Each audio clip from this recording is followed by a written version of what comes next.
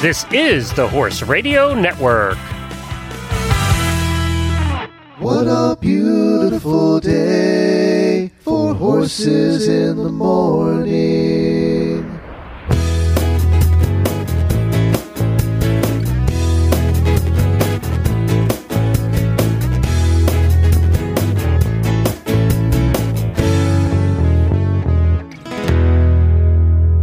I'm Glenn the Geek from Ocala, Florida. And I am Joseph Berto from White City, Oregon, and you are listening to a special Horse Husbands Only edition of Horses in the Morning on the Horse Radio Network for August 23rd, episode 2001, brought to you today by the Shaken Fork and the Flexen Fork. I am a manly man who lives a manly life in my manly house with my manly wife.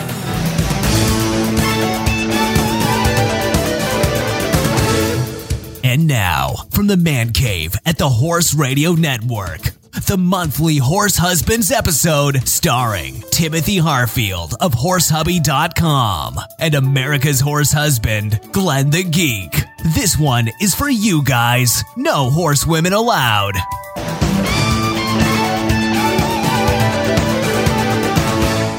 Well, welcome back, everybody. Welcome back, Joseph. You were out last month. We're going to talk a little bit about why that happened.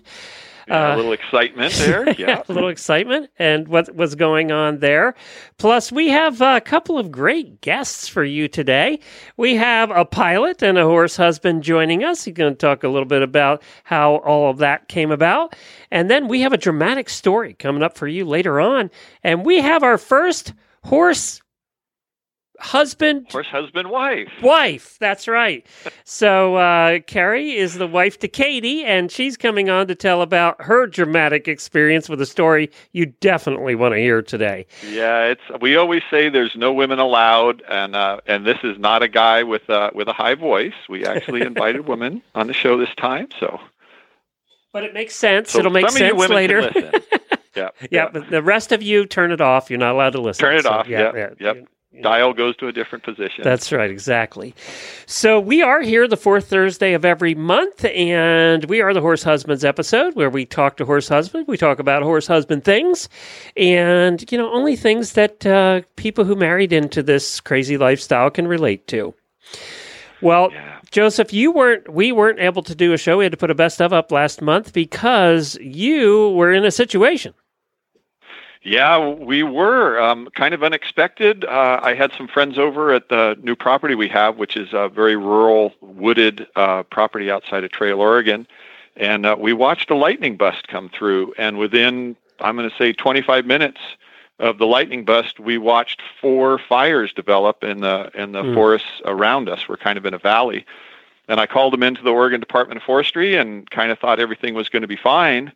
And little did I know that one of them at the head of the valley we live in was on the Forest Service land rather than Oregon Department of Forestry. And they had so many fires that they didn't put anybody on our fire for 3 days. And it went from just a little smoldering single stick tree to, by the time they got people on it, I think it was about 600 acres. Jeez. And a day later, we got the evacuation notice, and it was over 3,000 acres at that point, and it was jumping about a mile a day, and it started 3 miles away, and this was the third day.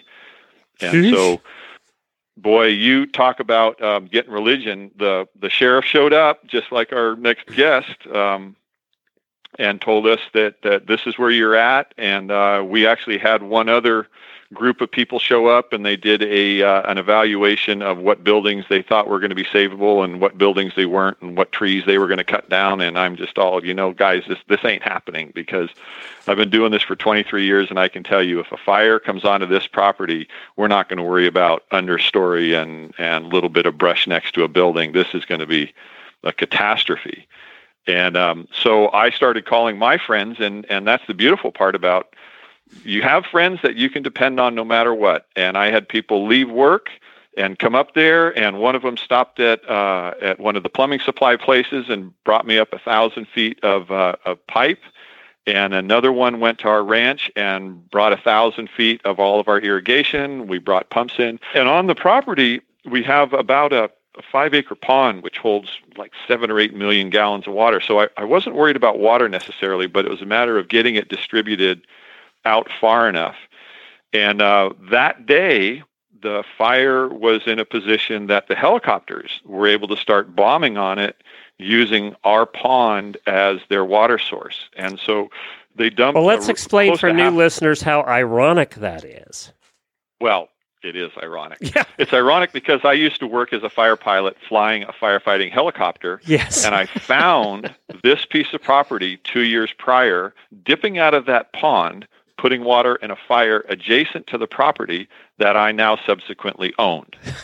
This whole thing is one big circle. It's just one giant circle that I preserved the property for somebody else, and now I have other pilots coming onto the property preserving it for me. And there's been a lot of times where after a fire, somebody's found where I was at, and they say, "Thank you, firefighters." Well, people actually would come onto the helibases and give their personal story about how a helicopter I was flying put the water at the right spot and put the fire out. So, yes, there's some irony in it, but you want to talk about getting real. So I've got all of our friends working, and we're putting all this stuff up, and suddenly it feels like I'm being stung, and the embers from the fire were live embers that were landing on us, landing on our skin and burning us. And if that doesn't make you start moving, nothing's going to, because there's so much smoke. And we're not talking about embers that are the little white things that land on your car when you're downwind of a fire. We're talking about full-size fronds, leaves, bees' nests, real stuff that's being carried up into the wind and then depositing on us downwind. And I thought, you get to the point that you've done everything that you can do, and now you're just going to wait. And I had my water truck, and I had the hose, and I had the irrigation in place. And I thought, today's going to be the day. It's either going to come at us this evening or it's not. And at 12:30 that night, I went up to the fire edge, and the forestry department had done a backburn, which meant that they had scratched a line and cleared all the brush off of a logging road. And then they had burned backwards towards the fire about 100 feet. And by the time I got there, the main forest fire had hit that back burn and then did not cross the line. And so at 12:30 that night, I was sitting there saying that we're safe, that this fire is going to burn to the side of our property, but it's not going to come any further up the draw, barring a catastrophic wind event. And then it would have jumped the line, and half a mile later, we were the first house that would have been burned. But thankfully, it didn't jump the line, and after 2 or 3 days of concern, it was done. The fire event was done. And boy, talk about getting your attention, though. I was perfectly calm until the embers started landing. And I thought, if they're landing on me and they're burning, they're also landing on all the... everything else, the dead grass and the trees and all that kind of stuff. And yeah, quite the experience. But around us right now here in Medford, there's more fires than I can count. We have smoke that's so thick that it's I think it's past the hazardous point. And are people actually wearing masks and stuff? Yeah, you see it quite a bit. And I don't blame them at all. I have hay fever, and I have to wear masks. Well, I have asthma. I would have to. I would just have to. Yeah, yeah, and you do, and it helps a lot. But it doesn't help your eyes, and it doesn't help your state of mind. I mean, it's almost like fog, except it's 110 degrees. Yeah. It's been here for almost 6 weeks. So we were somewhere.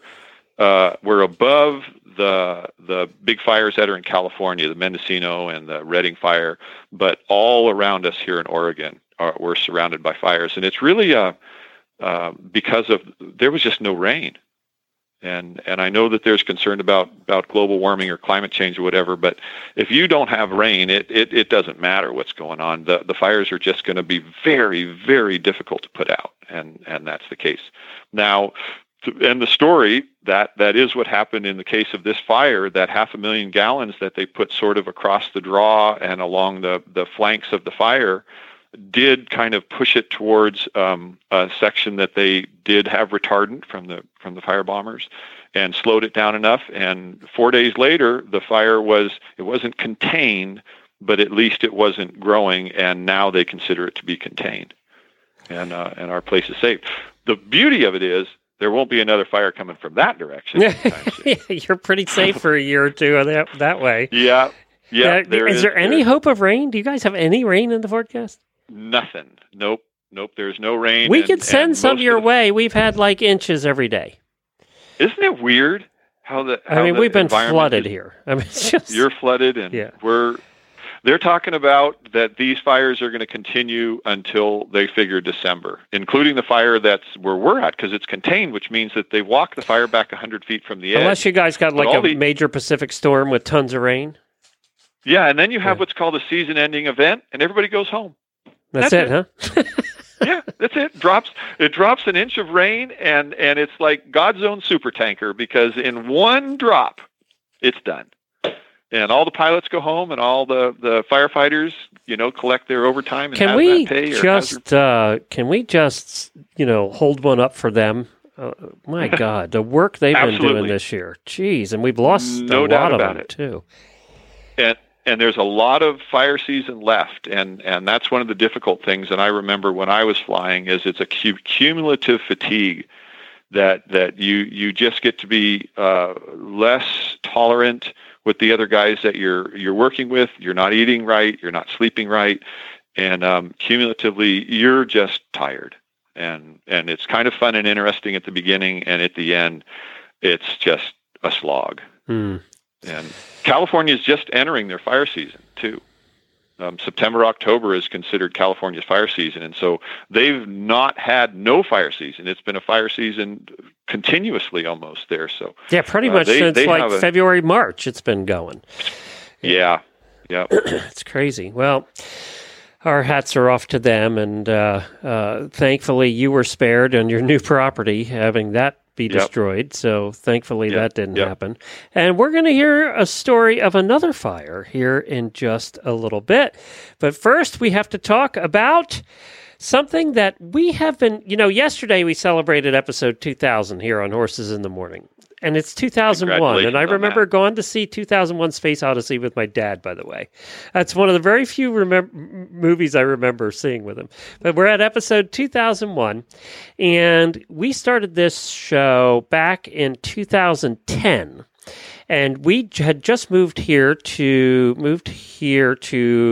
Florida, and that's when we found you, or you found us. I don't even remember how we found each other. Well, I can tell you, because I was commuting. I was firefighting where one of our guests is, over by Bend, Oregon, and I was commuting back and forth, and I was listening to this new podcast about horses, and Jamie Jennings and you, and it was so entertaining that I just had to get this new horse product that we had out to you.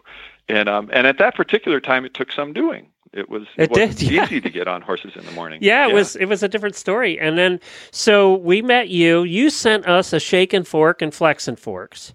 Right. And we are now 7 years later, since you sent those over to us. We've moved. Since then. And I use the Shake and Fork still to this day. We only have a couple stalls to clean, but I clean a couple stalls with it. The thing that amazes me about the Shake and Fork, and for those that are wondering what we're talking about, it's actually a manure fork that has a trigger, a battery, and a mechanism in it that makes the head shake. So it does like 50% of the work for you. And it's so nice. You save a ton of bedding. You really do save about 50% of the bedding, and it takes you about 50% of the time. It just works. And the amazing part is we're all used to our phones that have crappy batteries that seem to die in a year. A year before you've even paid the thing off, your battery's dying. Your battery's It's true. And I literally plugged my Shake and Fork in for the first time in 3 months the other day to charge. I had been using it every day for 3 months, and that battery is still going. Well, it's you were amazing. just lucky to remember where your charger is at. I had trouble finding. I had to go to Jennifer. Where's the charger? She said, I think I put it in a container over here in the tack room. We hadn't used it in so long, and usually batteries, when they sit, it's actually the worst thing for them, because that drains them even more.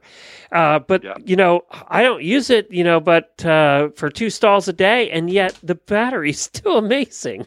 So yeah, we tried to build in not only the battery life, but we try to use a good quality of plastic and make it so that all the components are going to last.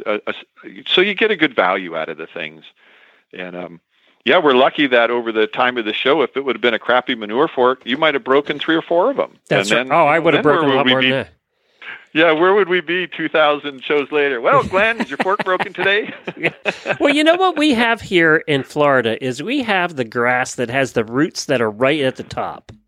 So we have grass that has, we call them rooty tops. So when you try and clean paddocks with a regular manure fork, you're breaking the tine in no time because it gets caught in those roots. Whereas the Flexin fork flexes so it doesn't break. It's crazy. Anyway, I know I'm doing your commercial for you, but I want to say thank you. It's still working. I really appreciate it. Yeah, what's nice is that you were talking about the Flexin fork, and we have not had any Flexin forks for sale for almost this entire year. We had a really rough patch with trying to find a vendor for the plastic, but we finally got it, and it's amazing how many calls that we got from customers trying to buy them during that time who were worried that they couldn't buy another fork. Because as a lot of them found out, once you get used to what you did, which is that flexible backbone, it's really hard to return to a stiff tine fork.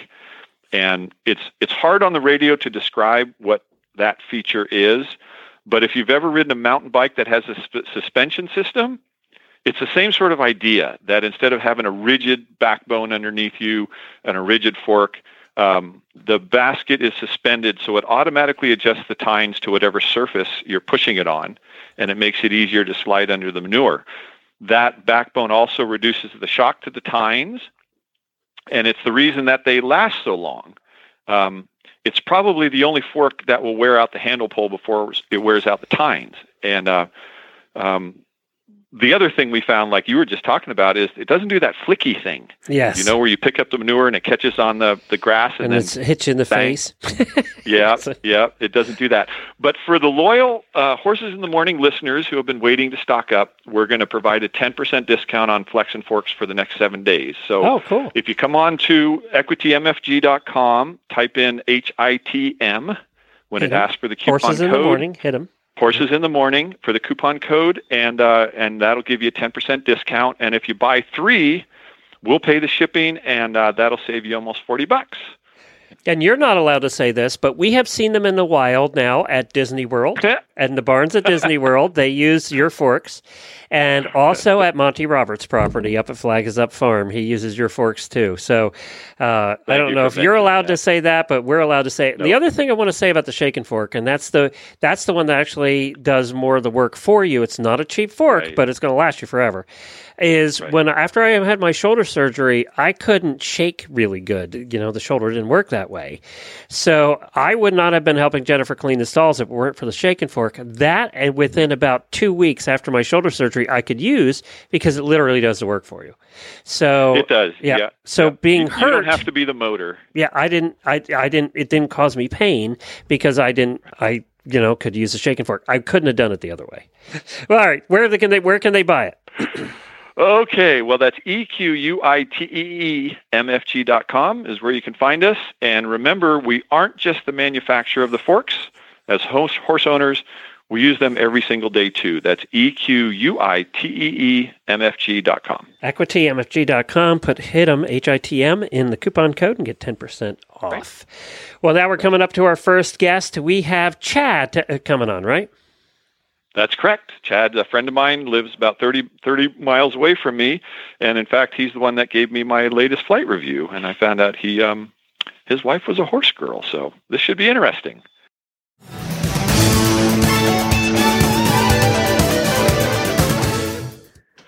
So our first guest this afternoon is Chad Hermanson. He's a pilot, just like myself. He lives just up the road from me. And at the end of one of the check rides that I had with him, he happened to mention that his wife had horses. And I thought to myself, oh, goodness, here's a pilot, and he's a horse husband, and there's a lot in common here. So welcome, Chad. Thank you. Thanks for having me.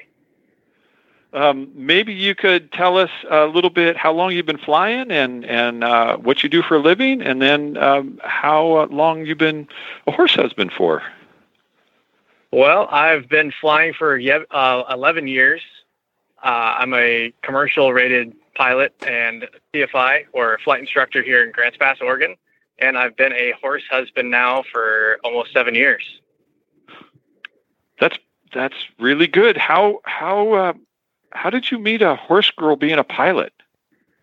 What was the... Well, I was raised around horses all throughout high school, rodeoed, and was on the high school equestrian team, which is actually where we met, was high school at a rodeo, and ended up being on opposing equestrian team rivals, and rode and just got to know each other through high school. And here we are, married for 7 years now. And how many horses do you have? You want the number, or you want too many? I think we know the answer. Well, actually, funny story. We have 7, and we have 4, and we're going to pick up another one tonight. And you have 3 stalls, right? That's usually how it works. Yeah, absolutely. Yeah. She showed me a picture last night. The Field of Dreams. If you build it, they will come. So we built. We have a 6-stall barn, and just in case we needed the extra room. And you want to hear a funny story, Glenn, is that I've talked to Chad a number of times, and one of the addresses that popped up on his little search there happened to be our ranch. And so our ranch is for sale, and his wife knows about it, and so he keeps pushing our ranch in front of him with his Wheaties. Yeah, it's a beautiful place, and I wish I could get it for her, but one of these days. So the horse husband experience, did you have any concept that it was going to be like it is? Yes and no. My mother growing up always had horses. And so I heard from my dad what it was like. He was not into horses as much. And when I married another gal, I thought, hey, this is the lifestyle that I've always lived. I love horses. I like livestock and the country life. It's no different than what I'm used to. Wow. Until you marry one.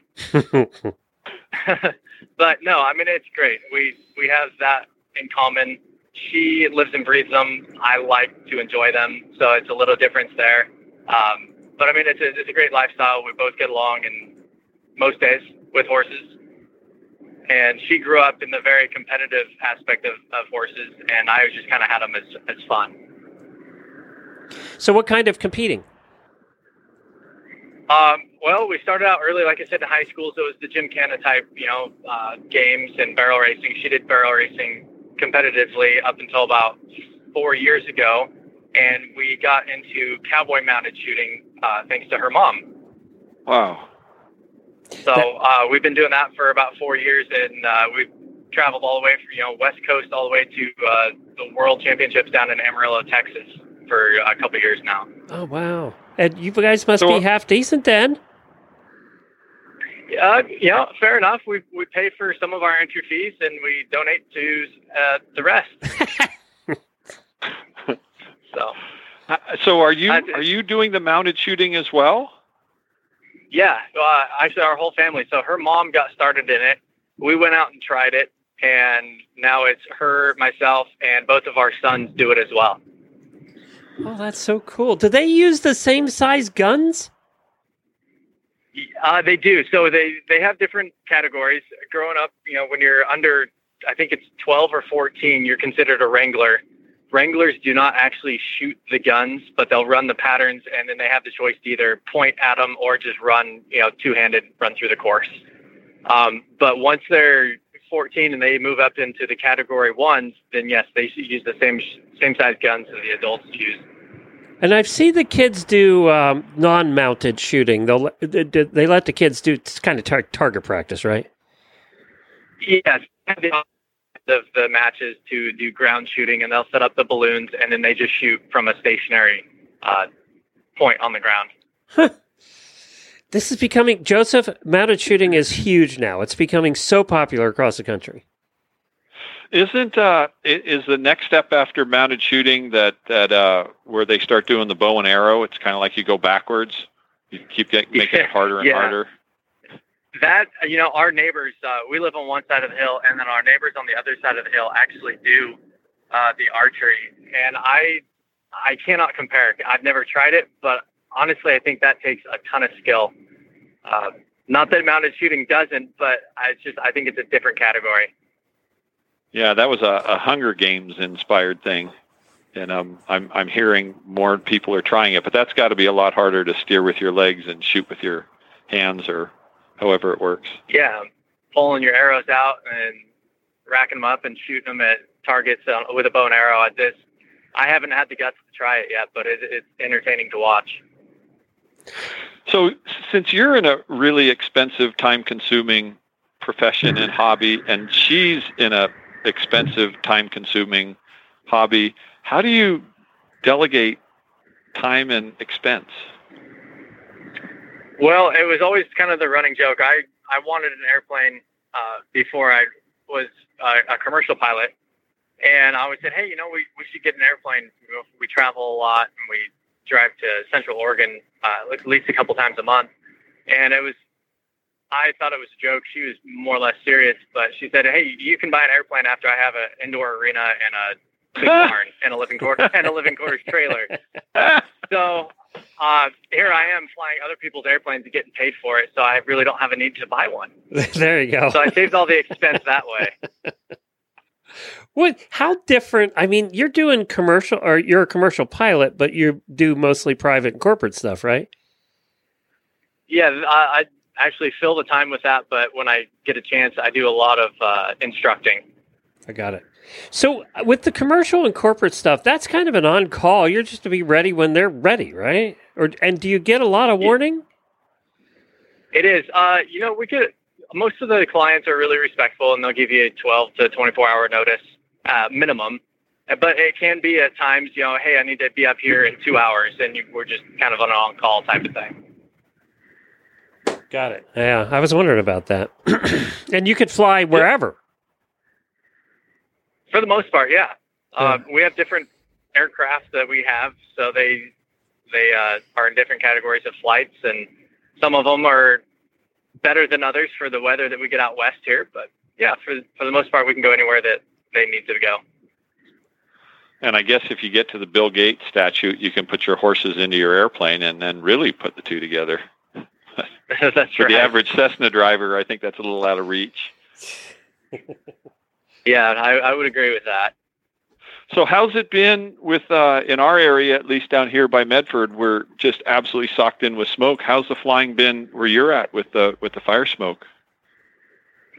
Pretty much the same. I live in Medford. I commute to Grants Pass. Just got done with a student, and we spent a half hour out there and called it quits just because you can't see. The visibility is down to 3 miles, and you can't see what you need to see to learn. Yeah. So it's limited us a lot. The corporate stuff, we're still able to get out and get on top. So it doesn't reduce that too much. Yeah, but the average Cessna is not getting above the smoke, right? It depends on the day. Sometimes tops are at 6,000 feet. We can climb up above that and get out of the valley.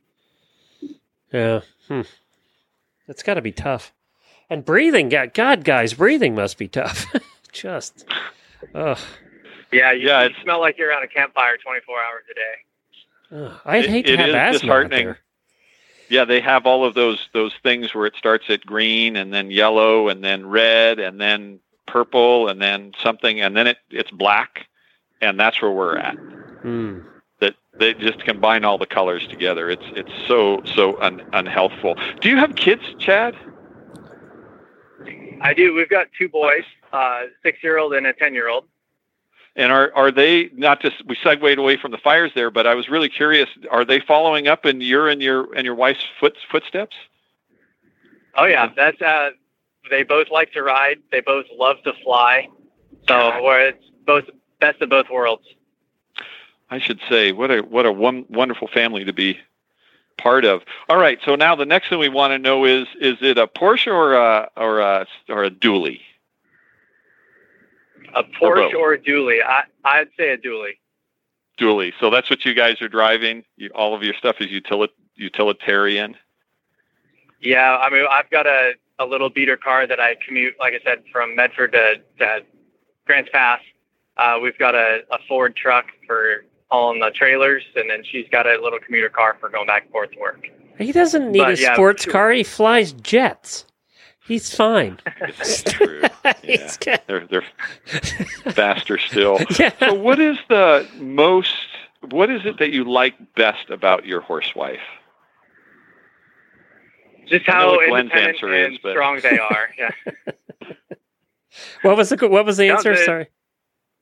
She's strong and independent. So I mean, they're not one of those women that you have to cater to and just really do everything for. They're independent. They know how to do their stuff. And there's a saying that, never expect a woman to unload a bale of hay, or what is the saying? Never expect them to carry groceries into the house, but they'll damn sure kick your butt at unloading hay. Yep, that's right. I think you bring up a good point. I think that's one of God, you can't be a horse husband if you don't like an independent woman. If you Very like true. a meek, mild woman, you're not a horse husband. It's just, you're Absolutely. not, right? Because we all must like that because that's what we marry. Yeah, and if you didn't know that they're like that, you're going to figure it out within, 6 months after you're married. But did you date your wife for very long? I mean, I know that you understood what a horsewoman was like once you got married because of your family. But did your wife show you the full self before you were married, or did that come out shortly thereafter? We dated. To go back, we dated on and off through high school. So we've been out of high school for 12 years now, and we've known each other for about 16 years. So wow. Yes, and I would say no. I would say a little bit came out after marriage. We lived together before we got married and on a ranch, her parents' ranch, actually. But it was very different. We worked for them. They trained reining horses at the time, and then she did her barrel racing as well. But it's different when you're on your own. You have your own property, your own horses, and you're building your own foundation. Yeah, that's true.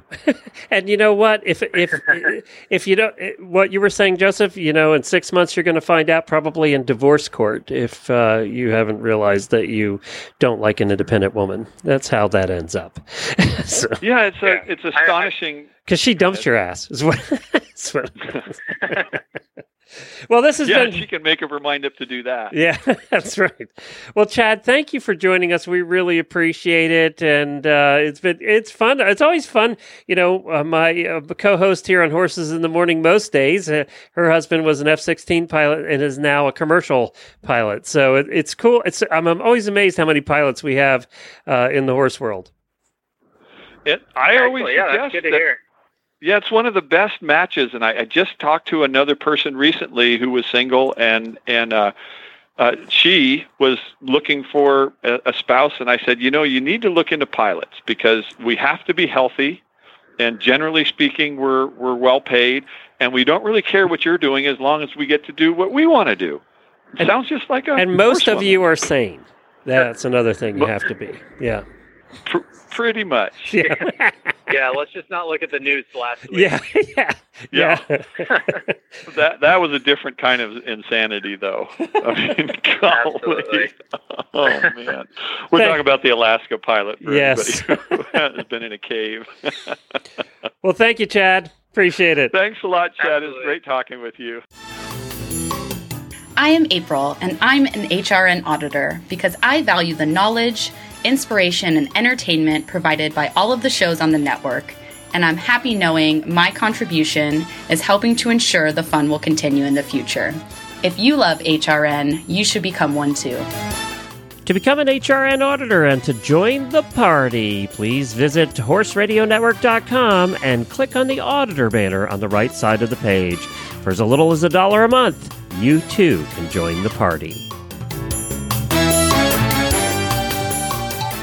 So coming up next, I saw this story on Facebook because they're auditors of ours, and I'm friends with all of our auditors, so I have a lot of friends.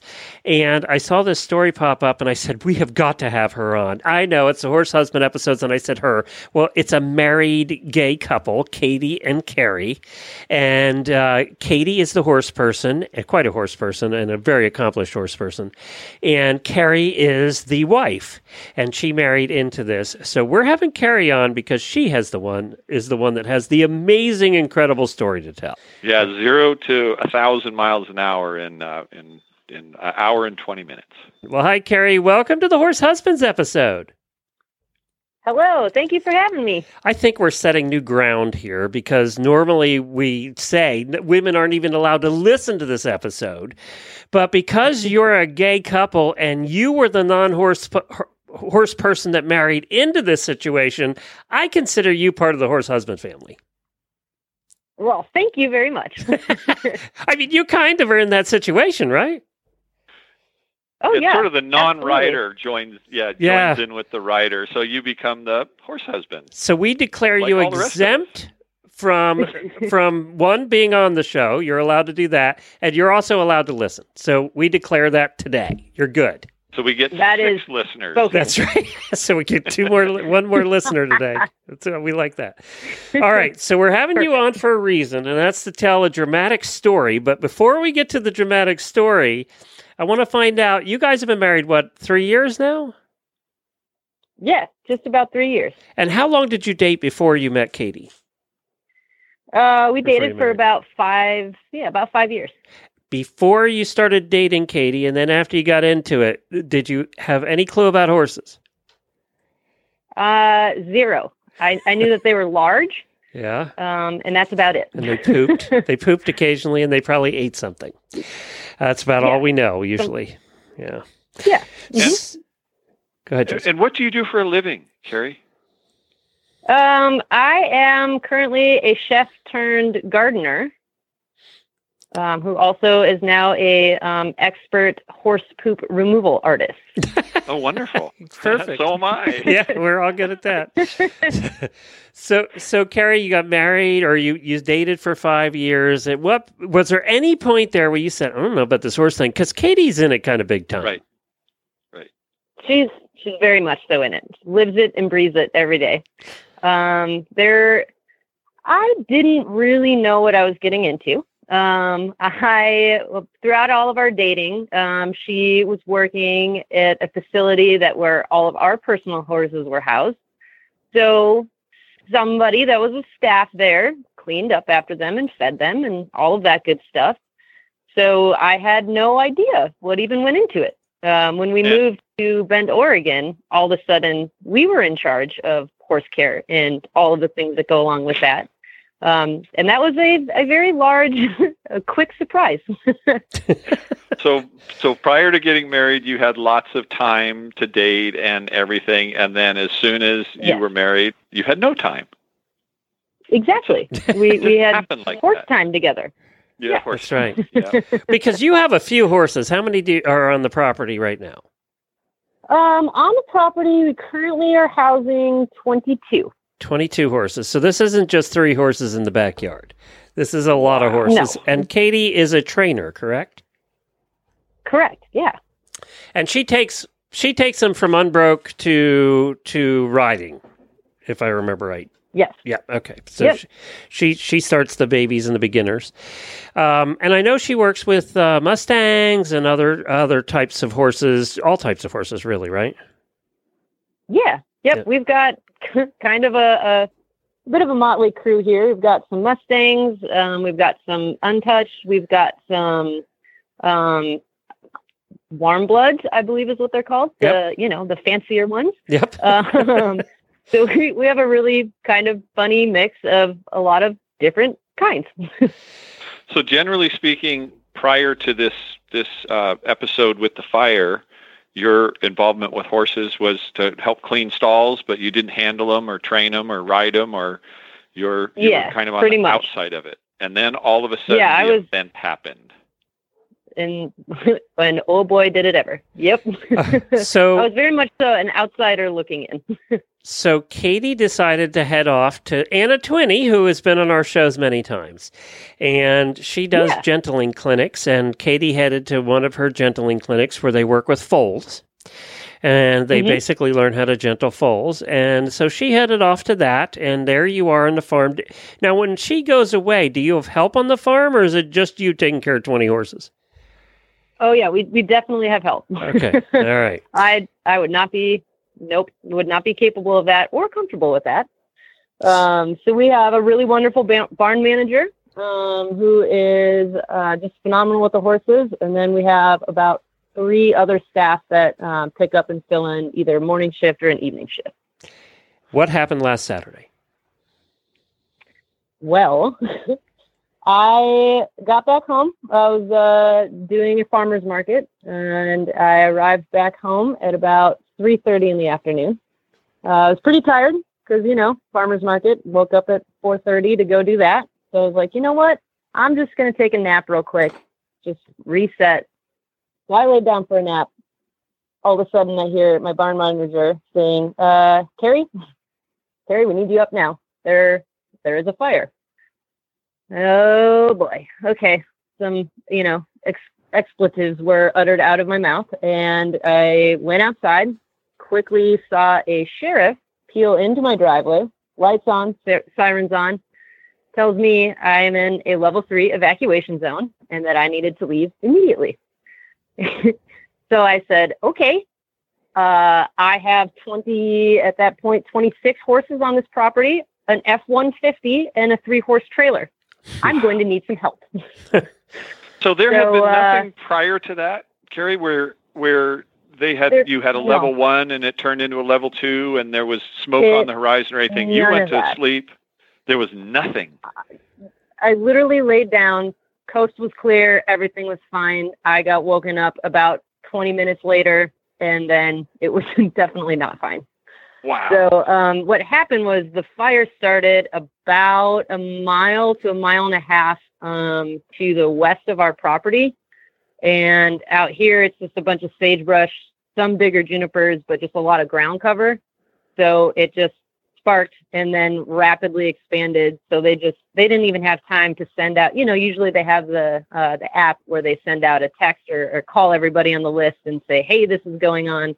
They didn't even have time to activate that. So you must have been downwind of the fire then. Yeah. Yep. So the wind was blowing. Basically, there was smoke blowing directly towards our property. So, towards you. Yep. The worst thing. Yeah. The absolute worst case scenario. And I panicked just for about, I say, a solid 3 minutes. I kind of started idiot running a little bit. The sheriff is gone. Great. I don't even know anything. I'm going to go run after the sheriff. So I go running down the driveway, full bore, and there's nobody there, obviously, because he's notifying other people. So then I come running back up the driveway, and I looked at my barn manager, Lauren, was like, okay, well, here we go. Let's hook up the horse trailer. So we just started hooking up our horse trailer. Isn't this what fire departments are for? I mean, isn't somebody going to show up on our property and pull out hoses, and people are going to protect our stuff because that's what firemen do? And then this sudden realization that nobody is there, alone. Nobody is coming, and the fire is here, and there's such a feeling of not loneliness, but I know what you're talking about, the panic running, because your brain's going a million miles an hour trying to figure out what am I going to do, because you've never dealt with this before. Exactly. You're just like, my brain was literally just lapping in circles, going, okay, well, and then I have to move horses. And then were you thinking, okay, now which 3 horses? Yeah. I mean, exactly, right? Because let's do the math. We've got 26 and a 3-horse trailer that, isn't the biggest of 3-horse trailers that I've ever seen. So, okay, find the little ones and get the horses that'll fit in our trailer in there first. So, so this goes on for about 5-10 minutes. We can't get a hold of Katie because, she's over doing a clinic. And then all of a sudden, my phone rings, and it's Katie calling. And I'm like, oh, thank God. The lady with the plan is on the phone. Here we go. Somebody called Katie and said, hey, your house is on fire. Yeah. Hey, by the way, we know you're not there. However, do you need help evacuating? And she goes, I'm sorry, what? What? Poor Katie. So Katie is, far away on the other line with me, and then also on the phone with a couple of people in our general area that have a very wide-ranging network of people with trailers that have, also been in the same situation and are now available to help at a moment's notice. So she sends the word out, and she's like, okay, Carrie, just, hang with me. We've got trailers coming. I need you to start, calmly, right? Calmly and collectedly start putting halters on horses, and we're going to match them to the trailers as they start pulling into the property. So now I am about, 20 minutes into the ordeal, 25 minutes into the ordeal. The smoke is getting more intense. There's definitely ash pouring down on us. So now I've got about 3 faces that are on my property, whom of which I have never met before. And they are luckily horse people. They're horse savvy. So this is already a very large improvement. So I'm on the phone with Katie, and I just start saying, okay, this is the trailer that's pulling in. And Katie's there on her end. I don't know how she managed it, but on her end, she's like, okay, these 3 horses are going to go into that next trailer. Who's next? So we're just constantly taking inventory of it. Who's going on what trailer? Who's still left on the property? But I mean, the other problem you had was that a lot of these horses weren't touched. I mean, some of them were new to your property and weren't used to getting in trailers. Yeah, I'd say probably a solid 60 to 70% of the horses that are here, specifically for some trailer loading issues, some confidence building things. So to have me as a completely unskilled horse handler say, no problem, I'll get this big scared horse into a trailer. No problem. Here we go. was a feat at best. So luckily we had. Are you getting any updates? Half hour's gone by, and has anybody updated you? As far as how far away the fire is, how fast you have to hurry, or has everybody else evacuated and you're just left there? So at this point, no other law enforcement is on property, nor have I seen anybody. About 5 minutes of getting, a list together of who's going where on what trailer and with who. All of a sudden, another sheriff pulls in and says, okay, here I am. You are still very much so at a level 3 evacuation, and you need to leave. You need to leave right now. And I said, okay, politely, sir, my wife, Katie Dixon, would not leave until all of these horses are in trailers. So she's not here, and I'm now that person. So basically, you can either help me or you can get out of my way. Right. With all respect. I like you, Carrie. I can't even believe that those words came out of my mouth, but they did. So well done. Katie's trained me well. I like you. So it turns out that I was unaware of this at the point because I was still deep in our property, just orchestrating what was going on in the center where most of the horses are. So that sheriff actually, he went down to the end of the driveway and started directing, how many trailers could come in at one point, and just kind of kept the chaos of, 15 horse trailers showing up in a small place at bay down there. Let's stop there for a second. He did help us. Let's stop there for a second, Carrie. The fact that many horse trailers showed up to help and the word went out that quickly is amazing too. Right? Within 30 minutes, Glenn, I had about 3 trailers on my property, and from where I was standing, I could see 2 more, but I had a neighbor that cruised over and said that there was at least 8 trailers out there waiting to get in within 30 minutes. Jeez. What? I mean, talk about unheard of community. Like I was blown away by that.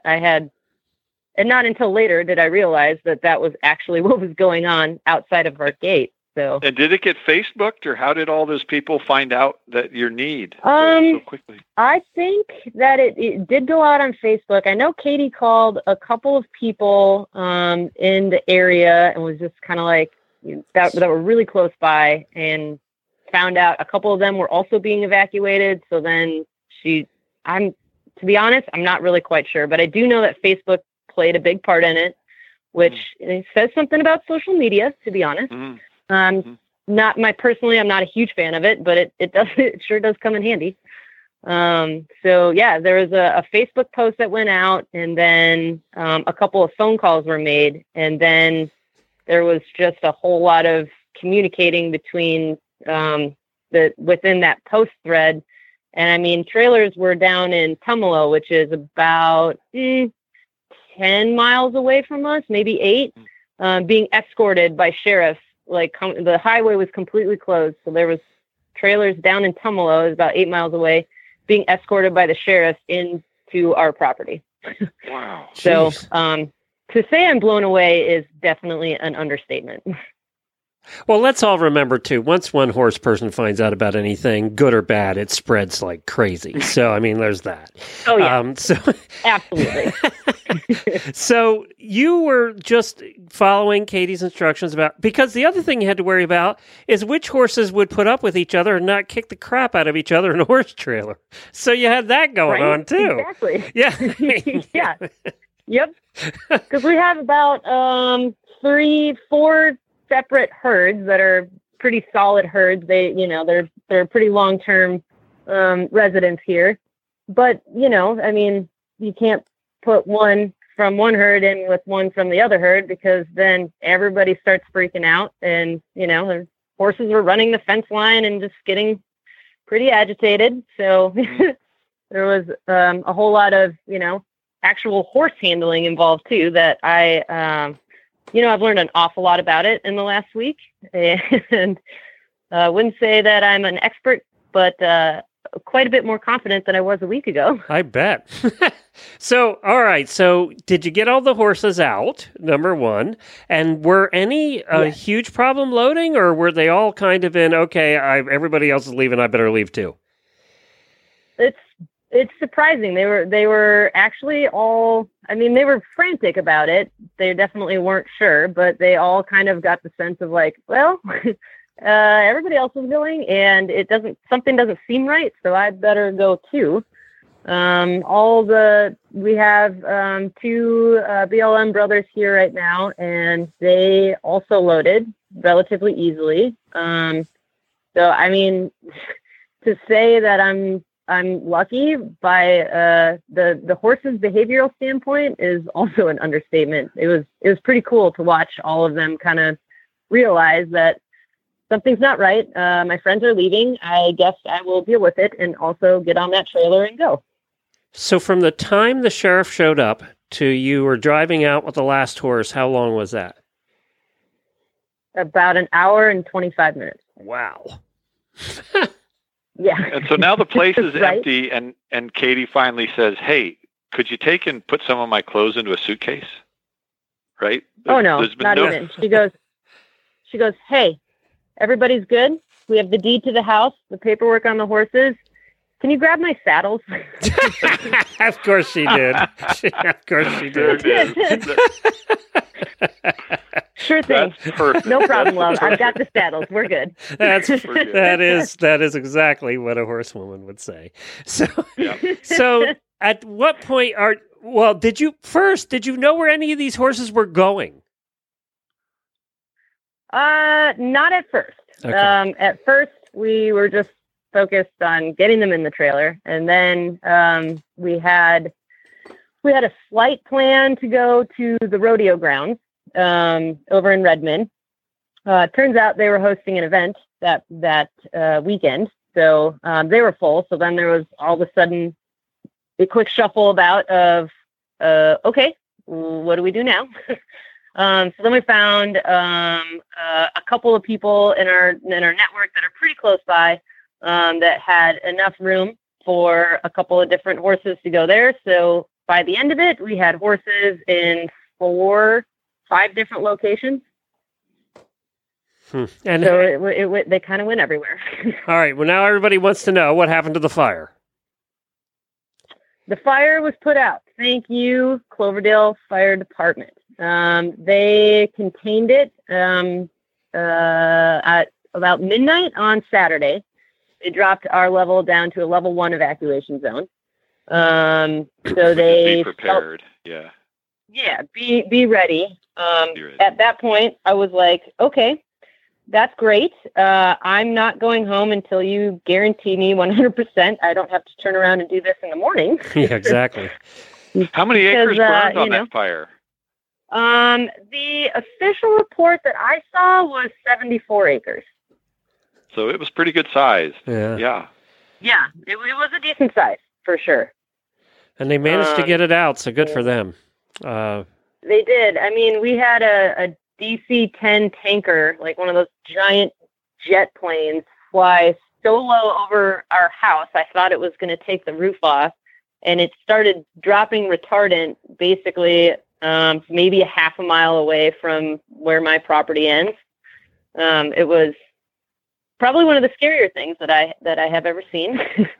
But it was a good thing. I was reminded, Anna Twinney actually reminded me, she's like, Carrie, that if they're dropping retardant, that's a good thing. You want that plane to keep doing that. And I was like, oh yeah, you're right. Okay. So but, Joseph, that seems fast for a plane like that to get to a fire, because this obviously had just started.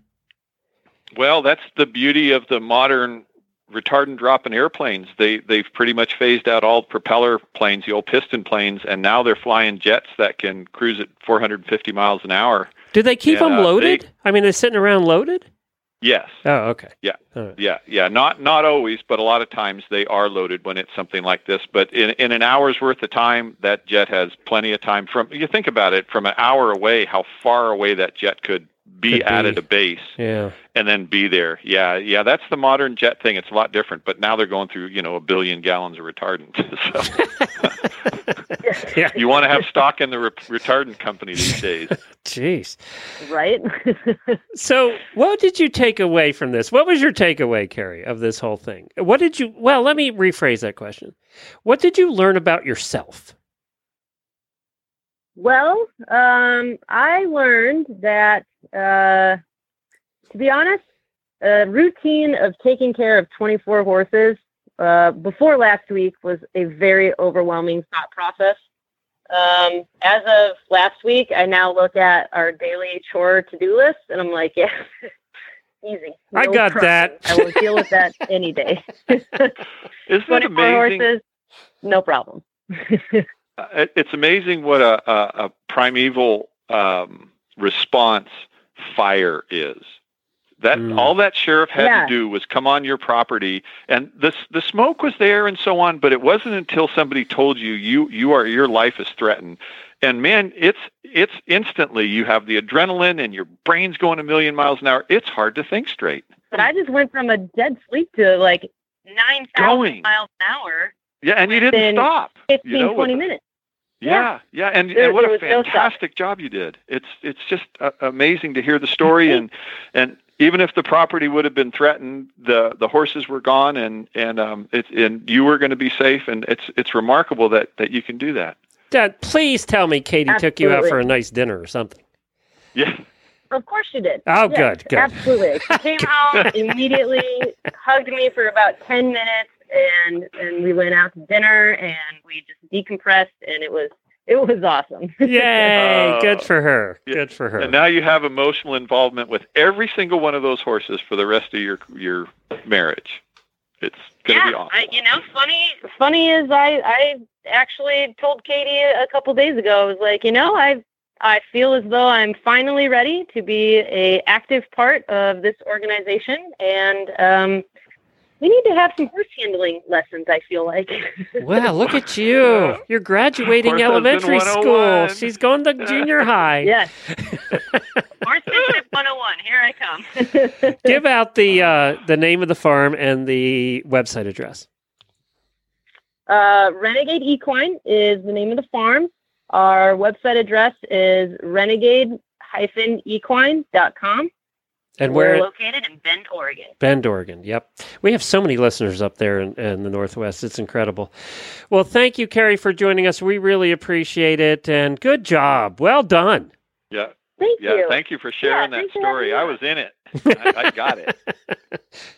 In it to win it, as I like to say. Yeah, nobody's standing there with a garden hose at your place. Everybody was moving. Hey, if we come out and visit, will you cook for us? That's my next question.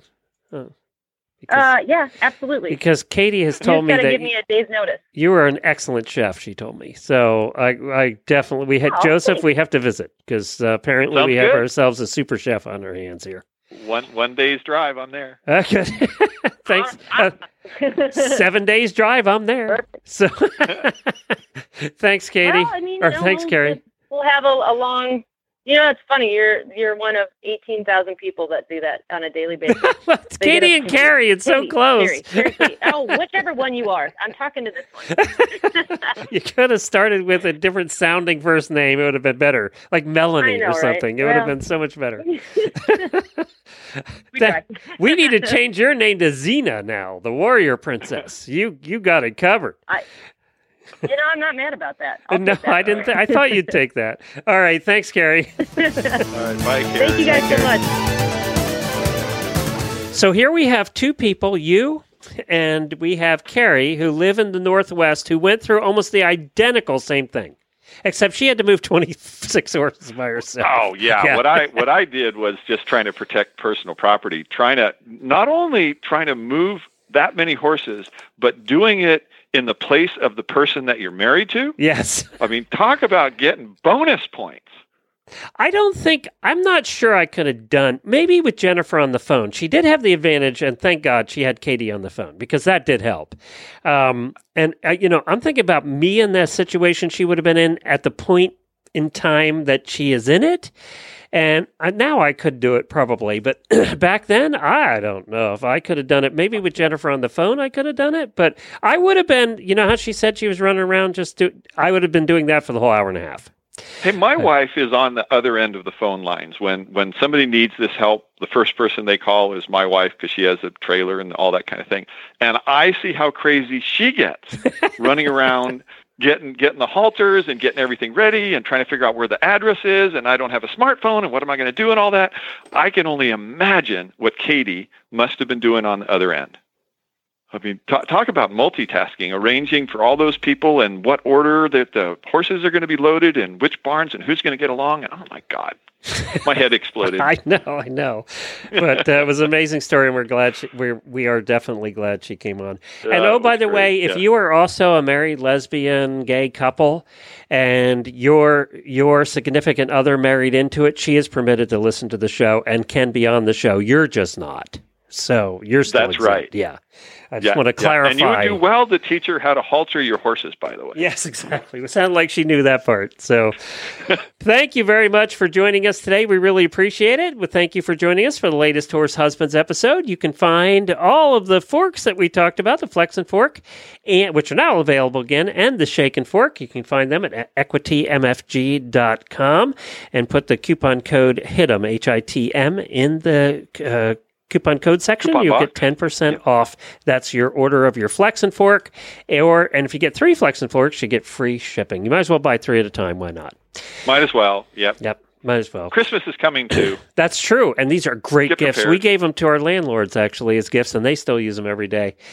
So, and we gave them to them because they kept using ours. So we gave them their own at Christmas. That's why we did. And tomorrow we'll be back here on Horses in the Morning like we are every morning because it'll be episode 2002. We got 2,000 more episodes to go here. We got to double our number. So it'll be episode 2002 tomorrow. Jamie will be here with Debbie Laux, Monty Roberts' daughter, host of Horsemanship Radio. I am on the road with Jemmy doing another episode of Finding Florida. So we're doing some fun. We're doing a first time. This is making her real nervous. Jemmy is very particular. She likes everything planned down to the minute on our trips. So every minute of every day has to be planned. And this time I said, Why don't we do a freestyle? We'll just drive from coast to coast because Florida's pretty narrow. We can do that in 2 days. We'll go from the Atlantic to the Gulf, and we'll just take back roads and we'll see what we find. I'm sure we can make a fun show out of that. Well, this has her just as nervous as could be. She's convinced that we're not going to find anything or anybody to talk to. So I think it'll be just the opposite. It'll probably be one of our greatest adventures. I think it'll be hopefully fun. No washed out bridges or anything like that. Yeah, it's not hurricane well, it is hurricane season, but we don't have any yet, so we're good. We're good. Well, so they'll be back here tomorrow. Get your really bad ads in to Jennifer at horseradionetwork.com. She needs a couple more for tomorrow, so get on Craigslist and Facebook and look for those really bad ads and send them to Jennifer at horseradionetwork.com. If you want to find past episodes of The Horse Husband, just go to horsesinthemorning.com and scroll down the middle of the page. You'll see a whole bunch of little banner ads, and you'll see one that's got a horse husband on it. Click on that, and it brings up all the past episodes. You can listen to them all at once. Well, thank you, Joseph. Appreciate it. Thank you, Glenn. This was a wonderful episode. You have a great afternoon. See you all next month on the Horse Husbands episode. And don't forget, spay, neuter, or gals.